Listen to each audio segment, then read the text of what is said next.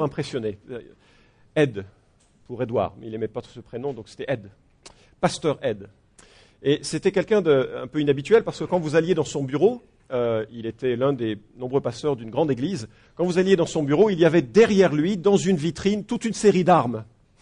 Alors c'est assez rare, n'est-ce pas, d'aller voir un pasteur et de voir des armes derrière lui quand vous lui parlez. Et c'est un homme qui racontait facilement un peu toutes ses aventures, et surtout avec l'âge, il les racontait beaucoup, les mêmes souvent. Mais c'était fascinant. À 17 ans, il a menti sur son âge et il est parti faire la Seconde Guerre mondiale, donc ça vous situe un peu. Et il est parti justement l'arme au poing pour la justice et la défense de son pays. Rentré de guerre, il a rejoint des unités de police, parce que finalement, utiliser les armes, ça lui avait plu, parce que c'était un grand chasseur, c'était un homme qui était vraiment du terroir, et bon, c'est peut-être pas le même lien qu'il faut faire là, mais toujours est-il qu'il a ensuite été muté dans des unités qui étaient chargées de faire, de se mettre en civil, et puis de pénétrer des mondes un petit peu difficiles pour pouvoir faire le travail de la police. C'était les années 60, et peut-être que certains d'entre nous s'en souviennent, pas moi, mais dans les années 60, il y avait un certain nombre de rébellions sur les campus. Et c'était chaud parfois. D'ailleurs, certains pays ont basculé ou auraient pu basculer dans d'autres formes de politique, et mon souci n'a rien de politique ce matin, je raconte juste une histoire. Toujours est-il qu'il y avait pour une université particulière la crainte qu'un noyau dur d'étudiants prenne le contrôle de l'université davantage que ce qu'il ne l'avait fait, et que de là vienne le contrôle sur d'autres aspects de la vie de la ville, et que la ville tombe entre les mains d'une autre mouvance politique, et que la ville fasse basculer l'ensemble de l'État, et que l'État fasse basculer l'ensemble des États-Unis. Donc, mon ami Ed avait été envoyé en civil pour essayer de pénétrer ce monde. Et ils ont trouvé rien de plus intelligent que de l'envoyer comme journaliste. Et c'était formidable. Quel travail terrible, n'est-ce pas? Enfin, ou très utile. Ça, c'est votre choix. Mais en tous les cas, il allait avec son petit calepin et il était effectivement journaliste. C'était vrai, il était journaliste d'une institution et il prenait note, il allait voir les étudiants et il leur posait plein de questions. Et ces questions, il en faisait des articles. Et puis, il informait aussi sa hiérarchie de certaines choses. Vous voyez ce que je veux dire? Et puis, ceci a permis que ce noyau dur d'hommes violents, il y a eu des morts, il y a eu des blessés graves, enfin, ce ne sont pas des manifestants simplement, c'était des gens qui avaient une volonté meurtrière. Eh bien, grâce ou à cause de son intervention, ce groupe s'est effondré.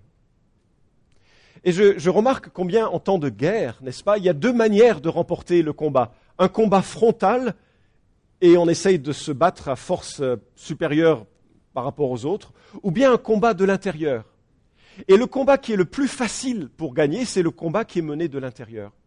Si on arrive à glisser un virus dans l'organisme, n'est-ce pas, il est beaucoup plus faible et peut tomber plus facilement. L'église de Pergame est cette église-là qui a permis qu'à l'intérieur d'elle-même, il y ait un virus monumental qui s'intitule le compromis, et que de cette position d'attaque intérieure, l'église s'effrite et s'effondre. Et la question que j'aimerais que l'on se pose, c'est est-ce que notre assemblée, mais beaucoup plus particulièrement, est-ce que notre vie individuelle est pétrie de compromis ce matin? J'ai pris vraiment toute la mesure de ce message tout au long de la semaine. Ça a eu un impact important dans ma vie. Je prie Dieu que ça ait un impact dans nos vies à chacun, parce que je crois qu'il sera pertinent pour tous. Est-ce qu'il y a un compromis dans votre marche avec Jésus-Christ? C'est vraiment la question que nous adresse Jésus dans le courrier qu'il envoie à l'église de Pergame. Et je vous invite à lire avec moi en Apocalypse chapitre 2. Nous continuons cette série de 7 lettres que Jésus envoie à 7 églises d'Asie mineure. Et chaque fois, il se présente à l'église d'une façon particulière, différente en fonction des besoins de l'église. Et chaque fois, il remarque des choses positives. Bon, il y a des églises où il n'y en a pas. Chaque fois, il reprend l'église pour les choses qui ne vont pas. Bon, certaines églises, il n'y a rien qui ne va pas. Et il termine chaque fois avec une exhortation et une promesse. L'église de Pergame, voici ce que Jésus fait écrire à l'apôtre Jean en l'envoyant à l'ange de l'église de Pergame. L'ange de l'église de Pergame, il faut voir ange en tant que messager, probablement le pasteur, probablement les anciens, probablement les responsables de cette église, collectivement, qui sont les messagers. Ils sont là pour dire ce que Jésus dit. Ils ne sont pas là pour faire en sorte que ce soit un bon club sympathique, l'église. Ils sont là pour prendre le dépôt que Jésus nous laisse dans sa parole et pour faire en sorte qu'il soit enseigné, proclamé, vécu, mis en marche. Et il écrit donc, écrit à l'ange de l'église de Pergame, verset 12. « Voici ce que dit celui qui a l'épée aiguë à 2 tranchants. Je sais où tu demeures, là est le trône de Satan. Tu retiens mon nom et tu n'as pas renié ma foi, même au jour où Antipas, mon témoin fidèle, a été mis à mort chez vous, là où demeure Satan. Mais j'ai contre toi certains griefs. Tu as là des gens qui maintiennent la doctrine de Balaam. Il enseignait à Balak de faire en sorte que les fils d'Israël trouvent une occasion de chute en mangeant des viandes sacrifiées aux idoles et en se livrant à la débauche. De même, tu as aussi des gens maintiennent pareillement la doctrine des Nicolaïtes. Repens-toi donc, sinon je viendrai à toi bientôt et je les combattrai avec l'épée de ma bouche. Que celui qui a des oreilles écoute ce que l'Esprit dit aux églises. Au vainqueur, je donnerai de la manne cachée et un caillou blanc. Sur ce caillou est écrit un nom nouveau que personne ne connaît, sinon celui qui le reçoit. »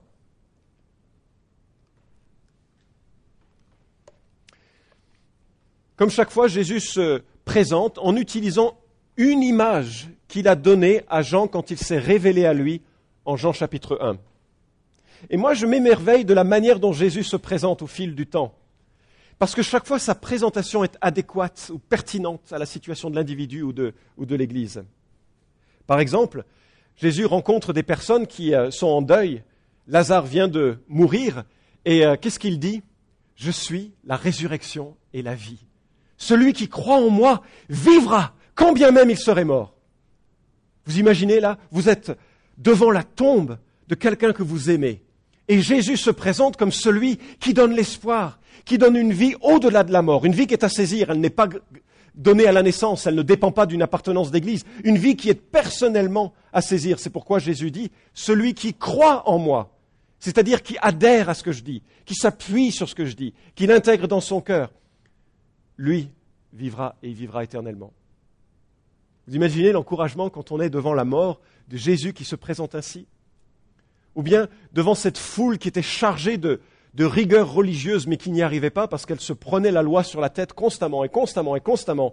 Et il dit, « Je suis doux et humble de cœur et vous trouverez du repos pour vos âmes. » C'est pas encourageant que Jésus se présente aux individus comme ils ont besoin, en fonction de ce dont ils ont besoin.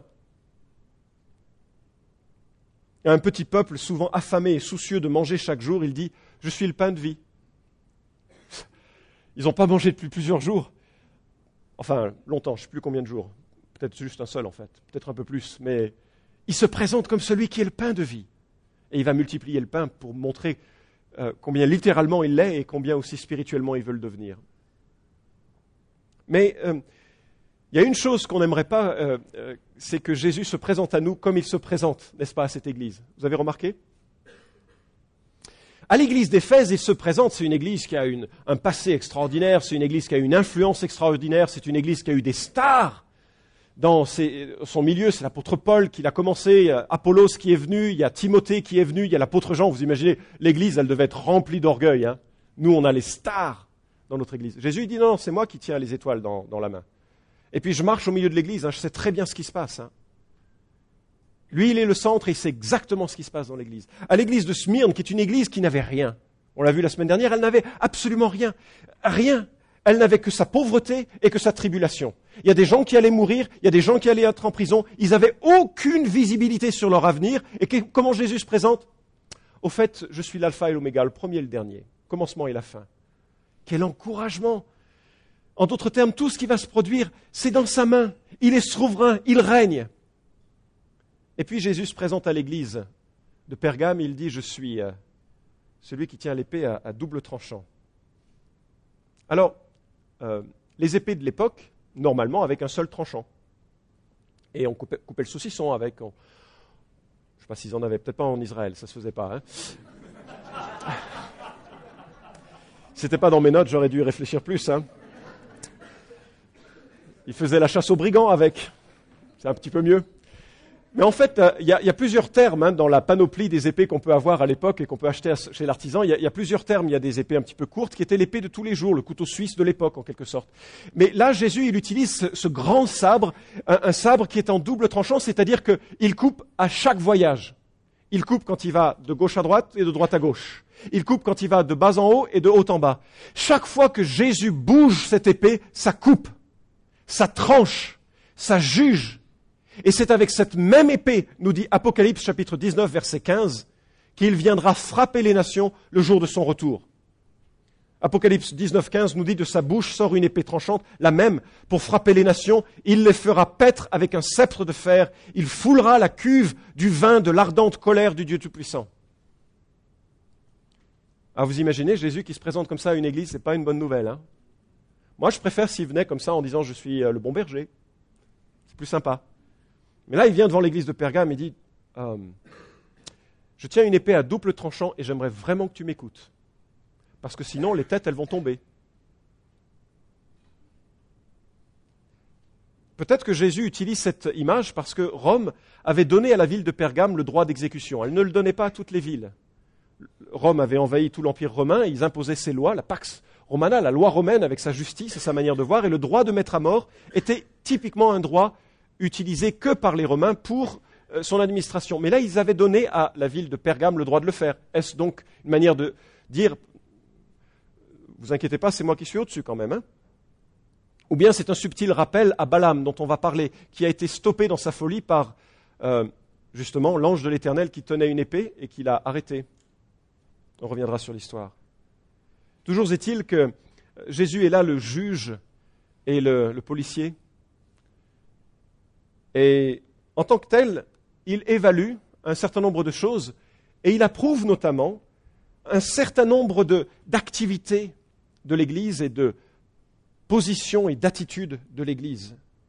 Verset 13, il nous dit « Je sais où tu demeures, là est le trône de Satan ». Alors Satan, bien sûr, on sait que c'est un ange que Dieu a créé qui s'est rebellé. Et il a entraîné avec lui un certain nombre d'anges et puis maintenant il s'attaque à Dieu. Enfin, pas vraiment, parce que personne ne peut s'attaquer à Dieu. Alors il s'attaque à ce qui est cher au cœur de Dieu, les hommes, et au projet de l'œuvre de Dieu. Satan n'est pas auprès de Dieu. Son trône est ailleurs. Et ce qui est assez frappant, c'est que Satan se balade sur toute la terre, c'est ce que nous dit Job. Il a des démons comme il veut et qu'il place un peu comme il le souhaite. Et ce qui est assez surprenant, c'est que Satan avait fait de la ville de Pergame son quartier général. La ville de Pergame, aujourd'hui en Turquie, 58 212 habitants à l'heure actuelle, la ville de Pergame était devenue le centre opérationnel du royaume démoniaque. Ça ne doit pas être évident d'être une église qui se trouve là même où Satan a fait son siège. Voilà que le prince du monde, selon les mots de Jésus, le prince de la puissance de l'air, le Dieu de ce siècle, le prince des démons, a mis son trône à Pergame. Je me suis demandé pourquoi. Qu'est-ce qui faisait que Satan était à Pergame ? On nous raconte que Pergame est la ville où a été inventé le parchemin. Et qu'il y avait là l'une des plus grandes bibliothèques de l'époque, puisque 200 000 volumes en parchemin y étaient entreposés. 200 000 volumes, à l'époque, c'est énorme. Ça fait beaucoup d'animaux en parchemin, ça, c'est des pots d'animaux. Et ça coûte une fortune. Hein. Un livre entier sur manuscrits de ce genre, enfin sur des vélins, sur des parchemins, c'est très cher. Est-ce que donc il y avait une sorte de philosophie du monde qui s'était répandue à Pergame grâce à sa bibliothèque et que le chef de la pensée du monde y était en quelque sorte vénéré ?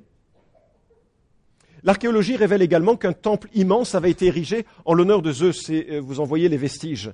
En l'honneur de Zeus et de Nike, la déesse qui a donné aussi une marque assez célèbre de vêtements de sport, déesse de la victoire. Déesse de la victoire. C'est pour ça que le nom a été repris. En fait, c'était plus qu'un hôtel et qu'un temple. Le musée de Berlin l'a reconstruit là-bas et c'était vraiment gigantesque. C'était un centre de l'adoration de Zeus et de Nike et peut-être qu'il y avait là une puissance maléfique associée à l'idolâtrie de cette ville. L'archéologie a également découvert divers autels et 3 temples dédiés à des empereurs différents, Adrien, Trajan et Auguste. Est-ce que le culte de l'empereur était la cause de cette idolâtrie et de ce centre ? On a également trouvé de grands centres commerciaux, 2 théâtres qui pouvaient contenir 80 000 personnes. Est-ce que c'est cette attitude de business liée au loisir ? Un peu comme finalement notre vie actuelle. Hein. Le loisir et le business, c'est le Dieu de ce siècle. Est-ce que c'est à cause de ça ? Une autre hypothèse qui a été mentionnée, je suis navré pour ceux qui seraient à faire des études de médecine, mais Pergame avait un temple dédié à Esculape. Et de cette ville faisait partie des 3 grands centres médicaux de l'Antiquité. Si vous vouliez être guéri, enfin, si vous souhaitiez être guéri, si vous espériez être guéri, c'était l'un des 3 centres où vous pouviez vous rendre. Il y avait de grandes sommités. D'ailleurs, c'est là que naîtra 40 ans plus tard Galien, qui est le 2e plus grand médecin après Hippocrate de toute l'Antiquité. Le culte de Esculape était particulier, avec des serpents non venimeux qui remplissaient le temple. Et quand on voulait être soigné, on rentrait dans le temple et on s'allongeait pour la nuit. Et les serpents... Est-ce qu'il y en a qu'il faut que je réveille maintenant ? Enfin, il y a des médecins dans la salle. Et il y avait beaucoup de témoignages de guérison. D'ailleurs, on faisait des petites tablettes d'action de grâce pour les guérisons qui avaient été obtenues.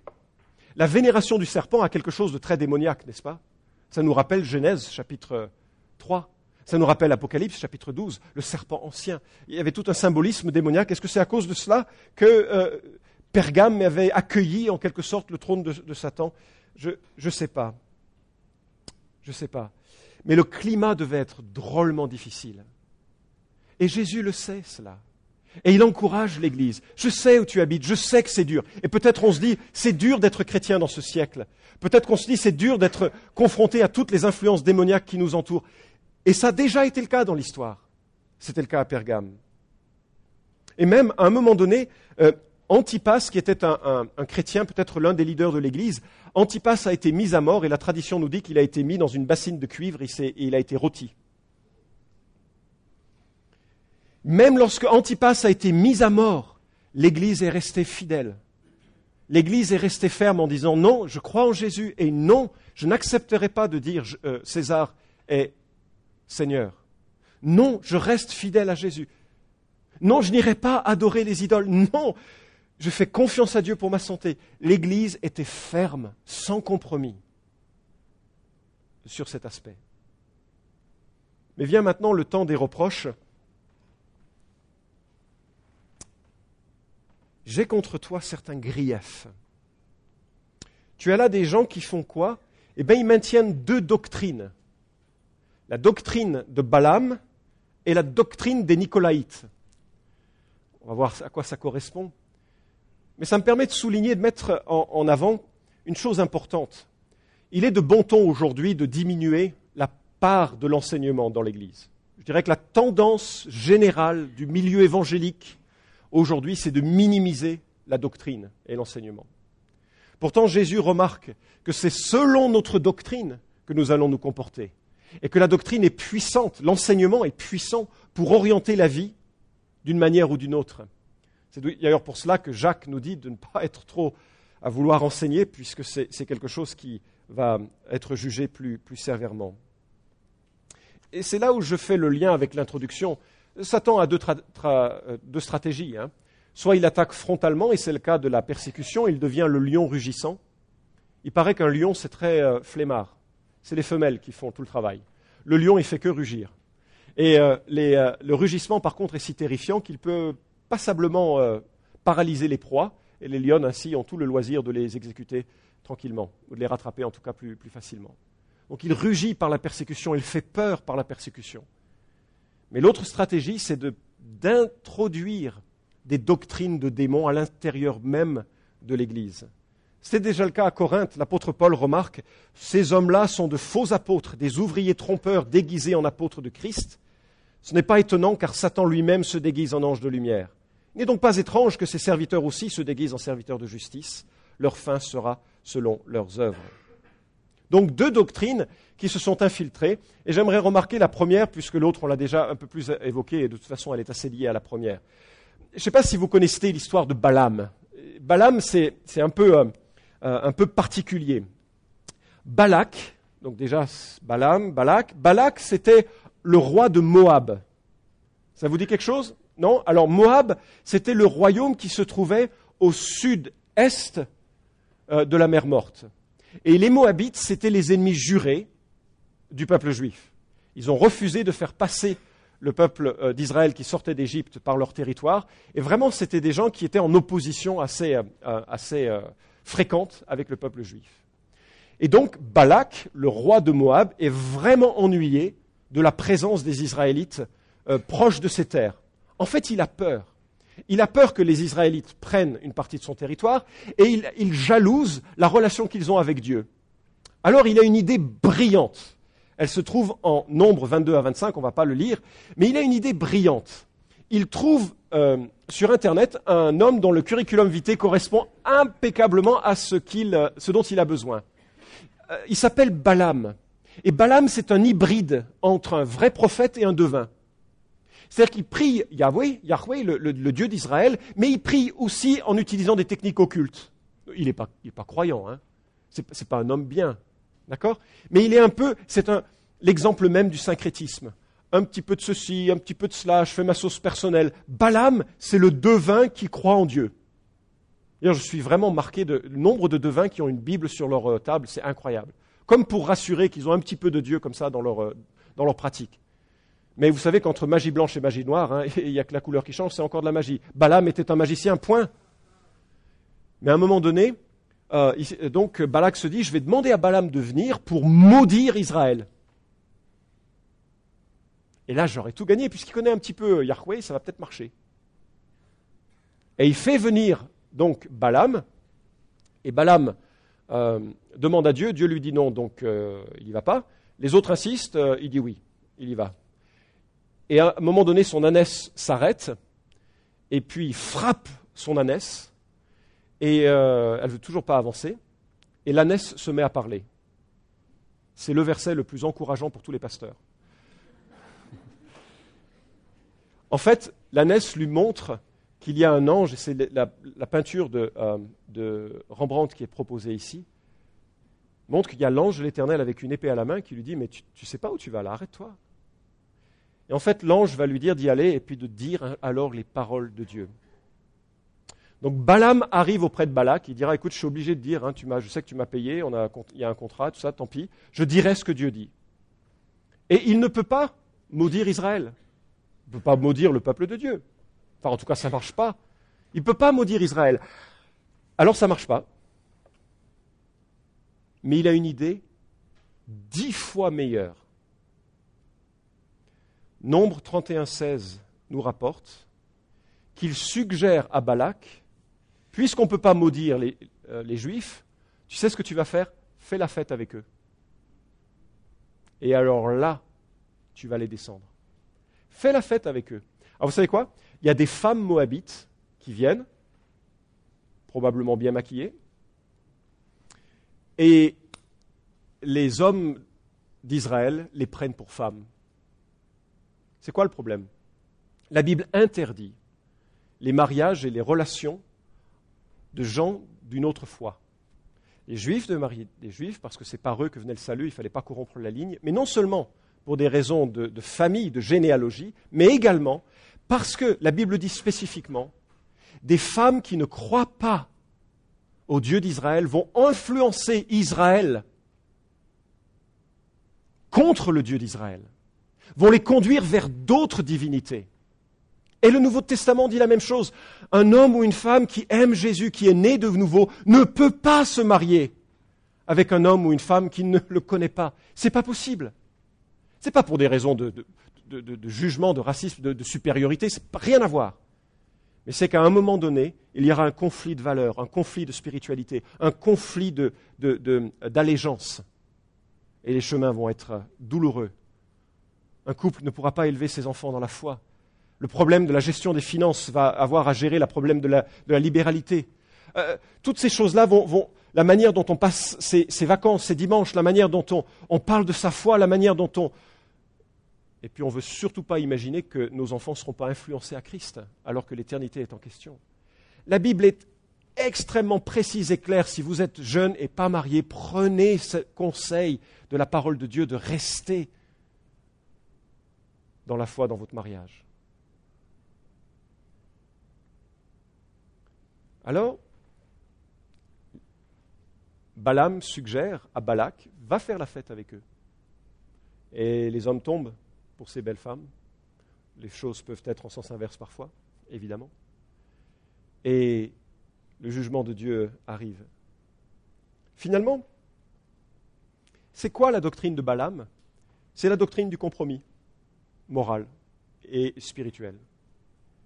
C'est de dire que c'est acceptable de poursuivre un certain compagnonnage avec le monde, que c'est acceptable de laisser des mariages entre chrétiens et non-chrétiens, c'est acceptable d'adorer Dieu et d'adorer la maîtresse de la débauche, c'est acceptable d'écouter les horoscopes tout en se croyant issu d'une vie avec Dieu, c'est acceptable d'aller à l'église et poursuivre une vie de la nuit dans certains clubs douteux, c'est possible de laisser le péché traîner dans l'église sans que personne ne dise quoi que ce soit. C'est cela la doctrine de Balaam. Alors comprenez bien, le péché est notre triste compagnon, mais il ne peut être notre hôte d'honneur. Et il ne peut encore moins être ce qui est enseigné comme étant légitime dans l'Église. 24 000 personnes sont mortes en Deutéronome 25 pour l'immoralité, la corruption sexuelle et l'immoralité spirituelle de ce peuple. L'Église doit dénoncer le péché, même si ce sont des pécheurs qui le dénoncent. L'Église doit évaluer des enseignants pour vérifier qu'ils encouragent dans la direction de l'Écriture. Alors Jésus exhorte, « Repens-toi donc, sinon je viendrai à toi bientôt et je les combattrai avec l'épée de ma bouche. » C'est la deuxième fois que Christ parle à une église en demandant de se repentir. La première fois, c'était à cause du manque d'amour, la perte du premier amour. Cette deuxième fois-là, c'est à cause du compromis qui règne dans l'église et qui n'est pas géré. Et la repentance, c'est la réalisation d'un échec. C'est un sentiment parfois fort. Quand les Corinthiens ont pris de plein fouet le message de l'église de Corinthe, ils ont été tristes. Enfin, ceux qui avaient péché étaient tristes. Et la repentance, ça passe par une certaine tristesse. Ça passe aussi par une détermination intérieure. Joël chapitre 2 nous dit « Déchirez vos cœurs et non pas vos vêtements, revenez à l'Éternel votre Dieu, car il est compatissant et miséricordieux. » Et puis c'est surtout quelque chose qui, de l'intérieur, va produire un changement extérieur. Jérémie 26, 13 nous dit « Maintenant réformez vos voies et vos œuvres, écoutez la voix de l'Éternel votre Dieu, et l'Éternel se repentira du mal qu'il a prononcé contre vous. » Ou bien Jean-Baptiste qui dit « Produisez donc du fruit digne de la repentance. » Quand on se repent, il y a un changement, il y a une réorientation. C'est dur peut-être, mais on se repent et on change de manière de vivre.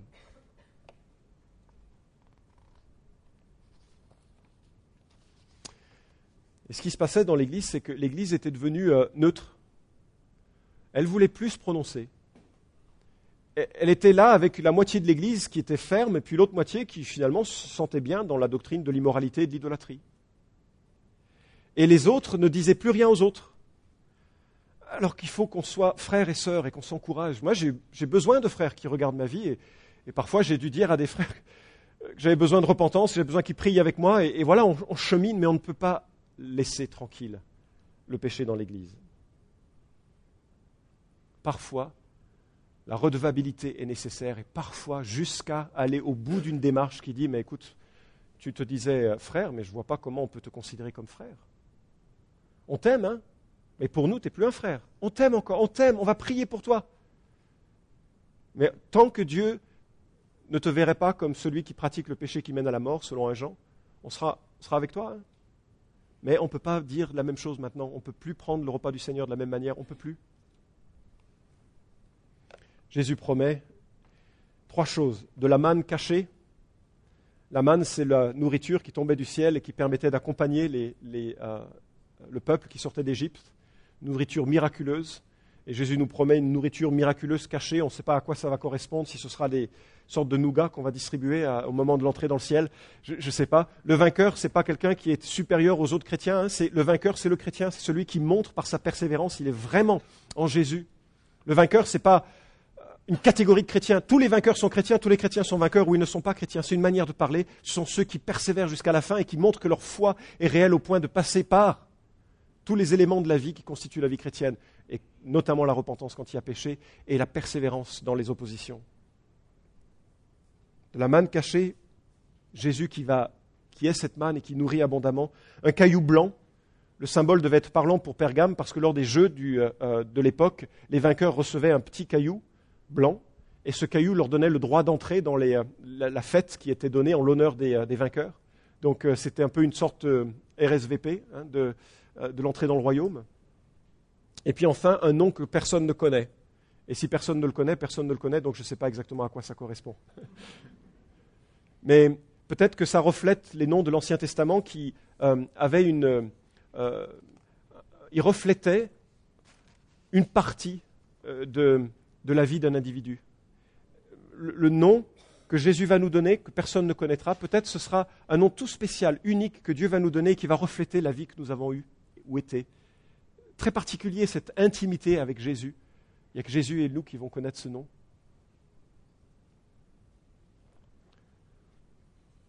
On va terminer sur la prière.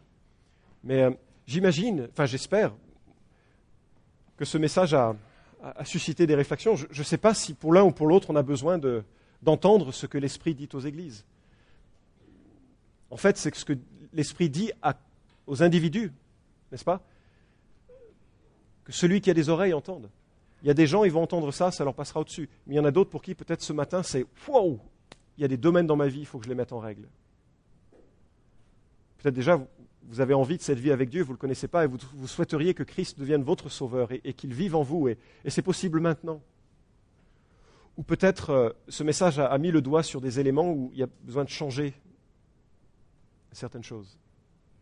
D'entendre cet appel, cette invitation personnelle à la repentance. Puissions-nous être une église qui se repent régulièrement. Puissions-nous être une église qui se remet en question.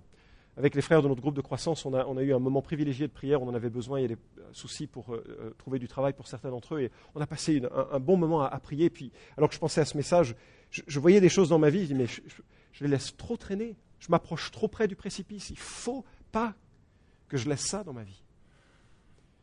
Dieu nous invite à une vie sans compromis. Je vous invite à vous lever.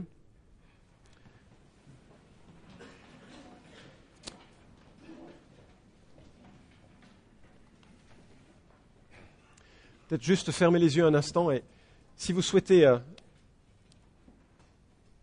prier, c'est le moment, dans le silence de nos cœurs. Et puis je clôturerai. Et si après ce culte, vous souhaitez voir quelqu'un, prier avec quelqu'un, parler avec quelqu'un, je demanderai juste aux anciens, aux responsables d'église de maison de rester un petit peu sur ma droite ici, pour que si vous souhaitiez, vous puissiez prier avec l'un ou avec l'autre, juste pour dire j'ai besoin de prier pour moi, je veux revenir à Dieu. On prie. Notre Dieu et Père, nous venons bien conscients que c'est toi qui nous as aimés le premier, c'est toi qui as donné le salut. C'est toi qui as convaincu nos cœurs et nous as fait réaliser combien c'était un bonheur que de connaître le Dieu vivant. Et Père, si dans cette salle il y a l'un ou l'autre qui n'a pas encore cette joie d'être sauvé, d'être avec une connaissance personnelle de Christ, je prie que tu lui mettes ce désir dans le cœur et qu'il puisse exprimer sa foi et son amour pour toi. Père, s'il y en a ici et là, parmi nous, des hommes et des femmes qui ont besoin de faire demi-tour, je prie que tu accordes cette grâce de le faire. Pour que cette Église puisse être une Église qui marche selon ce qu'elle croit. Te prions, Seigneur, que tu pardonnes nos péchés et que tu nous délivres du malin. Nous réalisons là encore que nous sommes dépendants de ta puissance en nous. Renouvelle notre intention et nos cœurs et nos pensées dans cela. Bénis chacun d'entre nous, Seigneur. Je prie pour la plus grande gloire de Christ. Amen.